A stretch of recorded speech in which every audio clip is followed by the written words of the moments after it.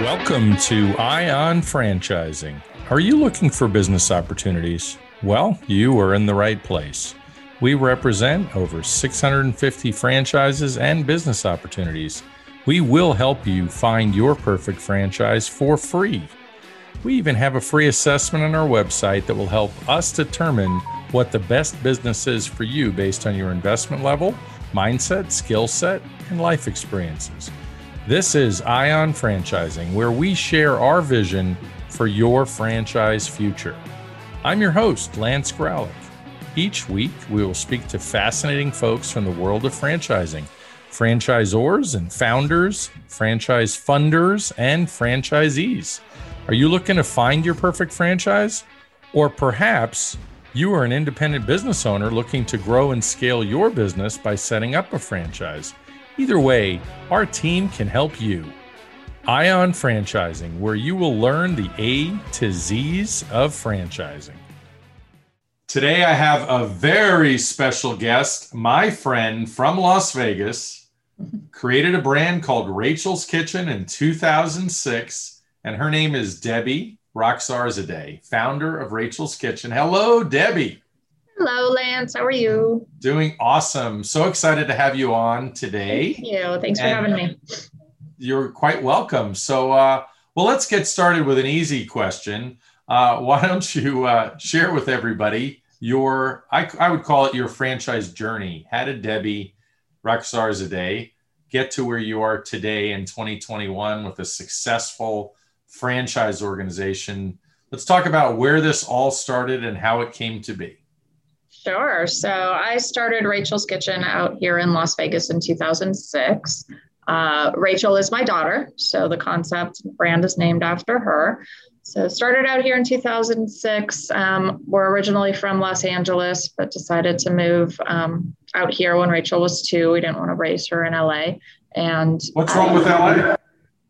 Well, I love LA, but it's not that conducive to children, although a lot of people may think Las Vegas isn't either, which I agree with at some points. But we are in a small community, a suburb called Summerlin, and my husband and I just really fell in love with it and felt like we were close enough to LA, but yet far enough away where we could kind of build our own life and, have her ride a bike down the street versus Los Angeles. So we found it a little bit more peaceful and quiet, and, you can buy a home and it's a little bit more affordable. And, a lot of young professionals lived out here, moved out here, a lot from Southern California, actually. So we really, really liked it. So we moved out here. I opened up the first Rachel's Kitchen in 2006 in the 1,000 square foot location, very, very small, very close to where I was living at the time. And I was a customer at that original location, and my kids and I would go there very frequently and have our smoothies and have our breakfast or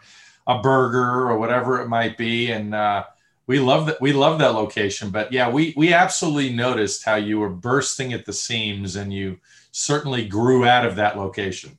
Yeah, we did. We did really quickly. We were out in the parking lot. We were, all over the place trying to squeeze people in. And we actually, the way that we were able to survive there as long as we did was because I opened up my commissary, which was just like about 1.5 miles away, and really used that as like our backfill and our storage for that location, because 1,000 square feet really didn't hold anything. So people were, the guys were running back and forth like 3 times a day going,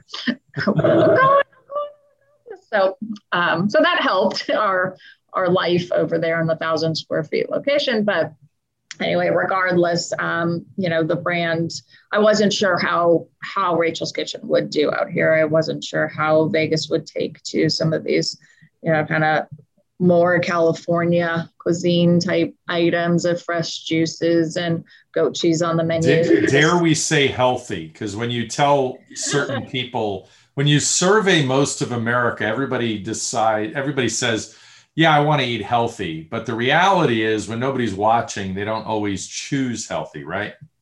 Well, they don't. And our menu is healthy till the indulgent. So you can have a very healthy salad with a side of sweet potato fries or a side of regular fries, or you can have some pastas, or you can have a cupcake if you'd like, or you can have a fresh squeezed juice. So we've got a little bit of everything, which makes it easy for people, when they don't know what they want to eat, or if one person in the party wants to eat something that's not healthy and somebody else that wants to eat something lighter. So the veto vote, when the office of folks are like, I want a sandwich, I want a burger, I want a smoothie. Well, Rachel's Kitchen is perfect for all of you, all of them. Yeah. And pancakes. Don't forget the amazing pancakes that I see on Instagram. It seems almost weekly.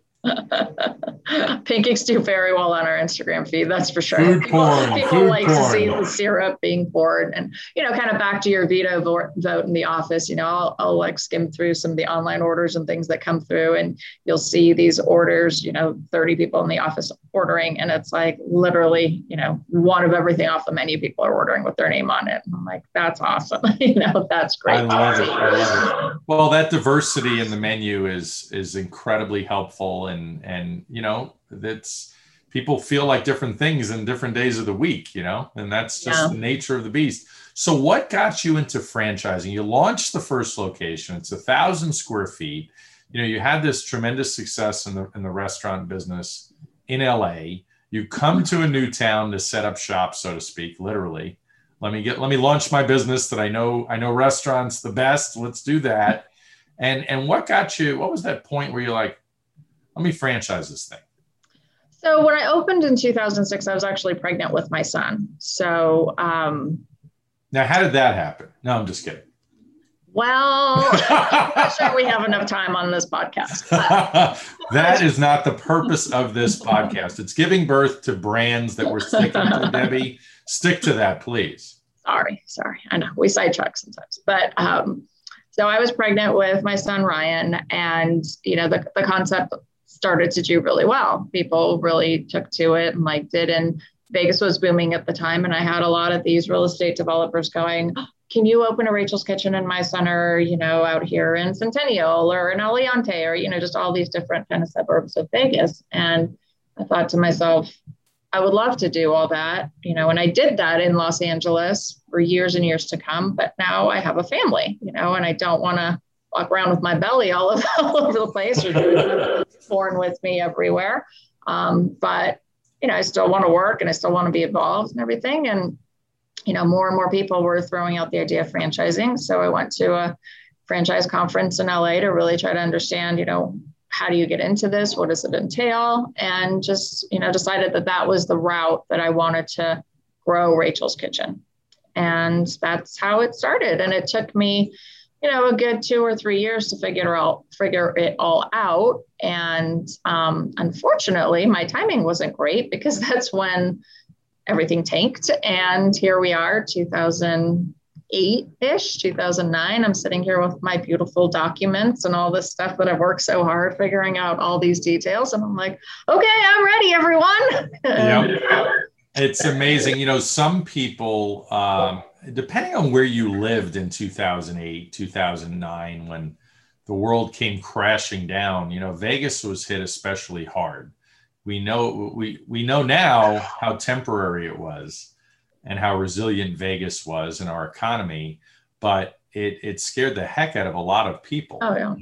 And, people that had a lot of money, lost a lot of money, and nobody was really doing anything for a period of time as everybody was waiting things out. But, people have to eat. Rachel's Kitchen is not fine dining where people can't afford it. And obviously you guys survived, you did well, and here you are. Let's talk about on the franchise side of things, when you sort of had this moment, if you will, in the LA, in LA deciding and learning about franchising. What were some of the pieces that, you remember being taught at the time that really appealed to you, that you said, you know what? This is a good system. This is something I want to share. We all know that a pregnant woman does not want to be running around in a kitchen doing all this work themselves. And clearly sharing what you've learned was an amazing way. And that's what franchising is, sharing what you've learned with the world so everybody else can be successful as well.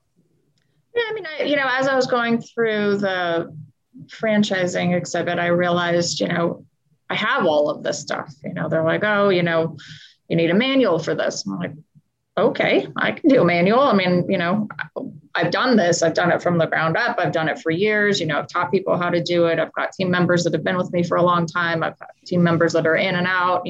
What are the best qualities in a team member? How do you keep them? How do you write recipes so people understand them? So a lot of this stuff was already things that I was doing. And, there was a few franchise brokers and consultants out there looking at it going, your numbers are fantastic. I mean, these are the numbers you need for franchising. These are great numbers. I'm like, okay, well, then I could check that box too. It's just a cost to build this thing. I'm like, well, it's, this one was small, but if you doubled it, it would be this and that. They're like, okay, you could check that box. So it just made sense, and I think had the market been a different time, Vegas would have continued to grow, but everything kind of halted for a little while. But I would say that, the brand actually was stronger because we survived it. And we had so many locals, supporting us. And we actually thrived because fine dining was too expensive. So people would come to us instead of going to a sit-down restaurant that was, $20, $25. They'd come to Rachel's. And even the people that were having a hard time financially, maybe they wouldn't come every day, but they would come.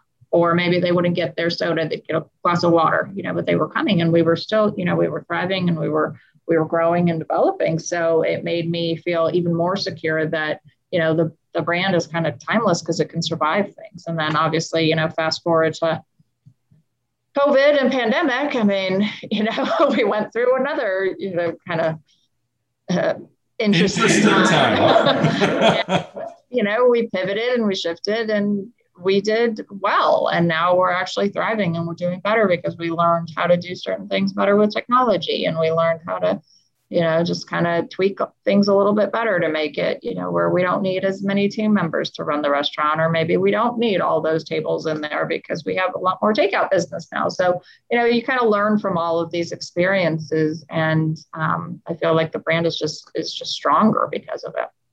So talk a little bit about, you mentioned the pandemic.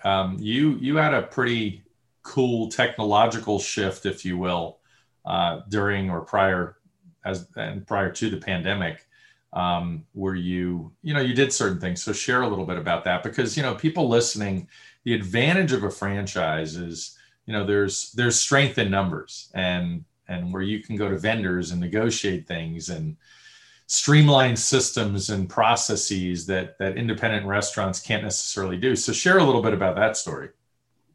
So we really marketed to our guests through our preferred guest program. So it's our loyalty program that we have. And we're up to actually almost 70,000 members now, which is great, it's all Vegas based, which is fantastic. So we have a good, angle into the local community and things. So we were able to send messages out, we're open here, we're not open here, dine in here, these specials. So we immediately launched like Rachel's Grocery is what we called it, where we would have farm boxes, which was fresh produce boxes that guests could come in and buy from us instead of having to go to the grocery store. Because as everybody knows, people were afraid to go out in public or they just couldn't get a lot of the product, or they didn't want to wait in line. So we had these farm boxes. Then we put together protein boxes where it was like a mix of, different kinds of meat and fish and things like that they could come in and pick up. We have our bottled salad dressings and our granola. We were able to add beer and wine to that list. So, people could come in, get their lunch, get their, produce for a few days, get a protein box. And it was just, really helping the community. I mean, it wasn't, that much where it was like all of a sudden we've launched this like gold mine for ourselves, but it was just a way for us to help and give back. And, the team members are running these farm boxes to the people's cars. They're loving it. They're like, oh, great. Can I have my smoothie and my juice on the way? And, can you also make me this arugula pear salad? And we really started to push technology more. I mean, we always had it in place. We had our app, we had our online ordering, but we really started to just push that more. We did a lot more curbside, and got our guests used to using that, because prior to that, yes, we had it in place, but people would still pick up the phone and call, and now, they've kind of learned the ease of technology. They enjoy the ease of technology. They've understood, hey, I can do this before I leave the house. And then when I get there, it's ready for me. So I don't need to wait in line and I don't need to do all of this stuff. So, you just kind of condition people. And that's been helpful for our team and being able to run our business, smoother. And we also started to add on, like every other restaurant brand, all the different third parties, like the Postmates and Grubhub and DoorDash. And we had a little bit of that before, but it was just kind of a very small portion of our business.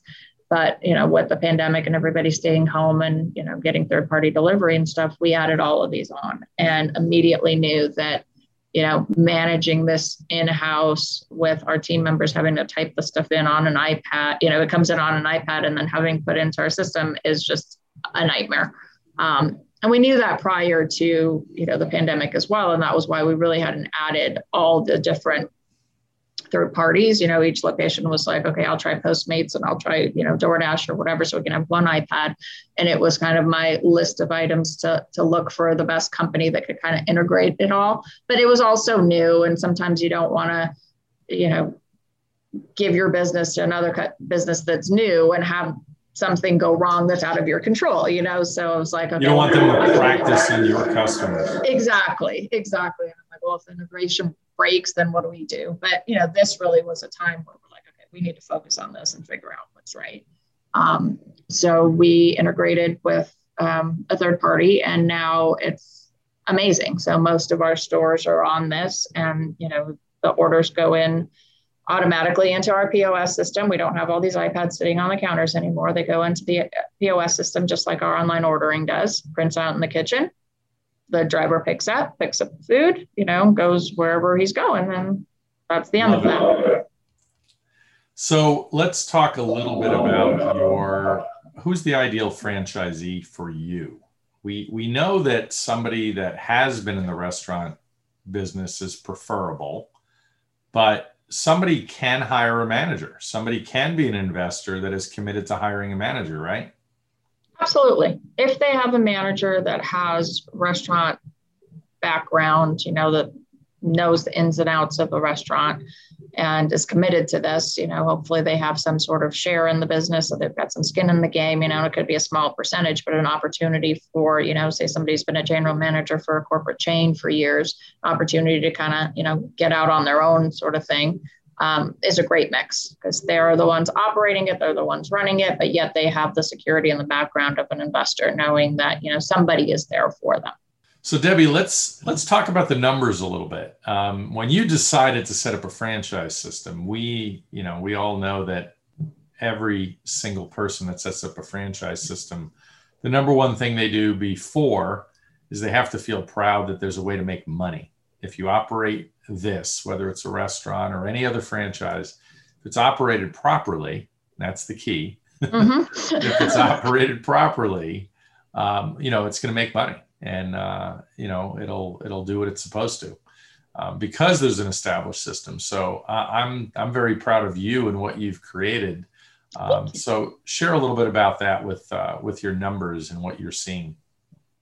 So again, back to what you were saying, it has to be operated properly. So if you follow the guidelines and if your team follows the recipes and, there's no waste and there's no theft and all these things that come along in the restaurant business. We call those silent partners.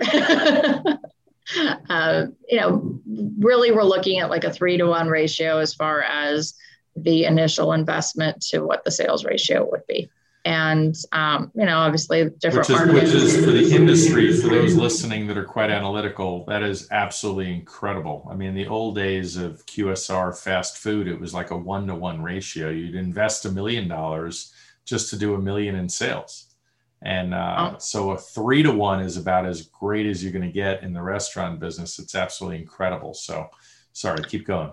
No, and, depending on the space that you're looking at, obviously it depends on the market, but if you find a restaurant, that's an existing location that you can just remodel, now this 500 $22,000 number that's the high end on our FDD could go down to 300,000, and if it's, in a great location, your sales could be, $1.2 million, $1.3 million, $1.5 million, $1.8 million, whatever it kind of ends up at. So, the ratio works. It's not a super complicated restaurant. I mean, even though the menu is diverse, we're using a lot of the same items and all the different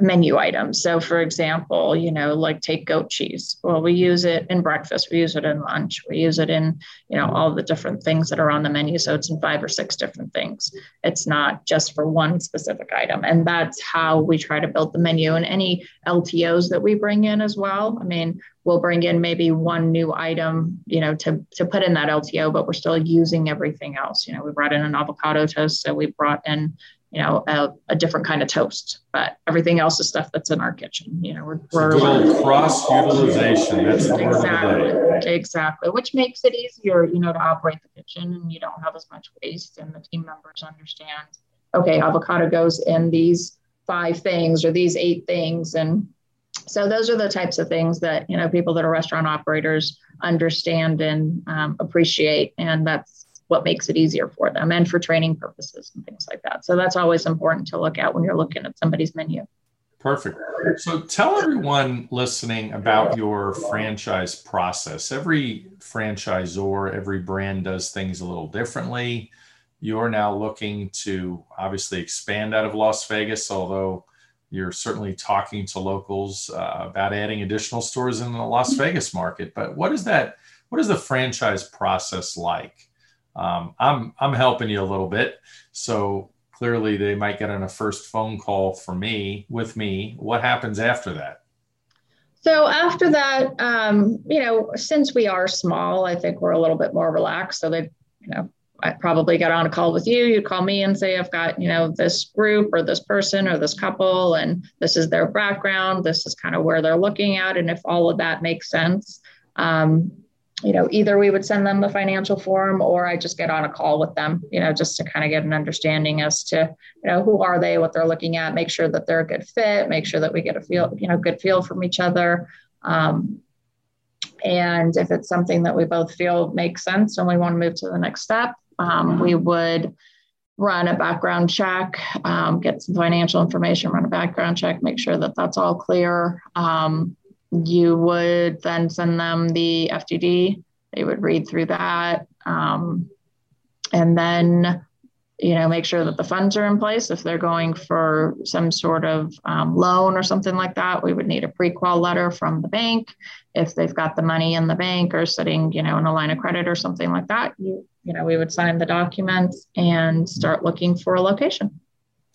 Perfect. And when one of the best parts about the franchise process, as I get a smile on my face about it, so many people think franchising is this mystery. You get this big document called the franchise disclosure document, which, franchising is regulated by the Federal Trade Commission, a government agency. But, and within that, there's an item 19, there's an earnings claim. You have a very nice one that states what the average stores do. But the best piece, in my opinion, is then to understand as a prospective franchisee how you actually fit in with a brand. And in your case, you have a great company culture and great franchisees I know you're proud of. And so that stage we call validation. So as people would go to the validation stage, so to speak, with Rachel's Kitchen, I'm sure you're really proud that your franchisees will say nice things about you and the brand, right? Is that fair to say? I think so. I mean, I don't limit, I know certain brands are like, okay, here's the number to this franchisee and you go and talk to this franchisee. I've got everybody in our documents. You're free to go talk to whoever you want to talk to. You can call them up and say, I'm looking at a brand. What do you think of the franchise? You can go in and eat at the restaurant and get your own feel. You can do whatever you want, but I would like that the prospective franchisee does do their due diligence, go eat at the restaurant, go see the different locations, go get a feel from the team member, talk to, an employee, talk to a general manager, whatever it may be. I mean, if this is something you're going to be a part of, we want to make sure that you're comfortable. Yeah. And that's the key, is everyone has to be a good fit. That's what they have to feel good. You have to feel good. Exactly. So any words of wisdom for today, things we did not cover that you'd like to share? Let's see, words of wisdom. Well, I think if you are interested in the restaurant industry, which I know a lot of people are afraid of, but if you are, it's a great business, and it's a feel-good business, and it's definitely something that you can feel proud of and feel good as being part of a community. If you're looking to build a base like that, I mean, we do a lot of charity, we do a lot of things where we'll donate to, schools and things like that, and that's just a great feel. So if that's something that you're a part of, it's a good thing. Share a little bit about, you mentioned customer loyalty earlier, but you have a lot of great testimonials. People absolutely love your brand, your food. You're getting a lot of testimonials, a lot of people that are professing their love for Rachel's Kitchen. Actually, that's cute. Yeah, we did a survey a few years ago asking our guests, what does Rachel's mean to you? Actually, let me pull it up. But so we had a bunch of we did a contest. So whoever's, we kind of selected one, like a couple of free meals or something like that. But we did a word cloud with what everybody was putting in as far as, what does Rachel's Kitchen mean to you? So the word crowd, the majority of the words that popped up were fresh, friendly, family, scrumptious, service, satisfying, wholesome, happy, good home, friends, yummy. So I thought, that was really cute. So we did like a little campaign out of that. And then we selected this one wonderful lady, and she says what it means to her. She says, "How do I love thee? Let me count the ways. R is for real. A is for awesome. C is for courteous and competent staff. H is for heck yeah, I'll be back. E is for everybody, is for everyday eats. L is for the laid back atmosphere and loving kindness with which the food is always made. S is for stupendously healthy shakes. Rachel's, I love you." So I thought, that was a winner for me. And she's a great guest. She still comes in, and she's just awesome. That is fantastic. Well, that's a perfect way to end today, is talking about how much your customers love you and your brand. And Debbie, thank you so much for being here. We'll do it again sometime. Okay. Sounds great. Thanks, Lance. Have a good one. Bye. Thank you very much for listening today. Please like, follow, and subscribe so you don't miss anything here at Ion Franchising. Visit our website at ionfranchising.com. EYEON franchising.com, and complete our free assessment so we can assist you in finding your perfect franchise. This is Lance Gralick. Until next time.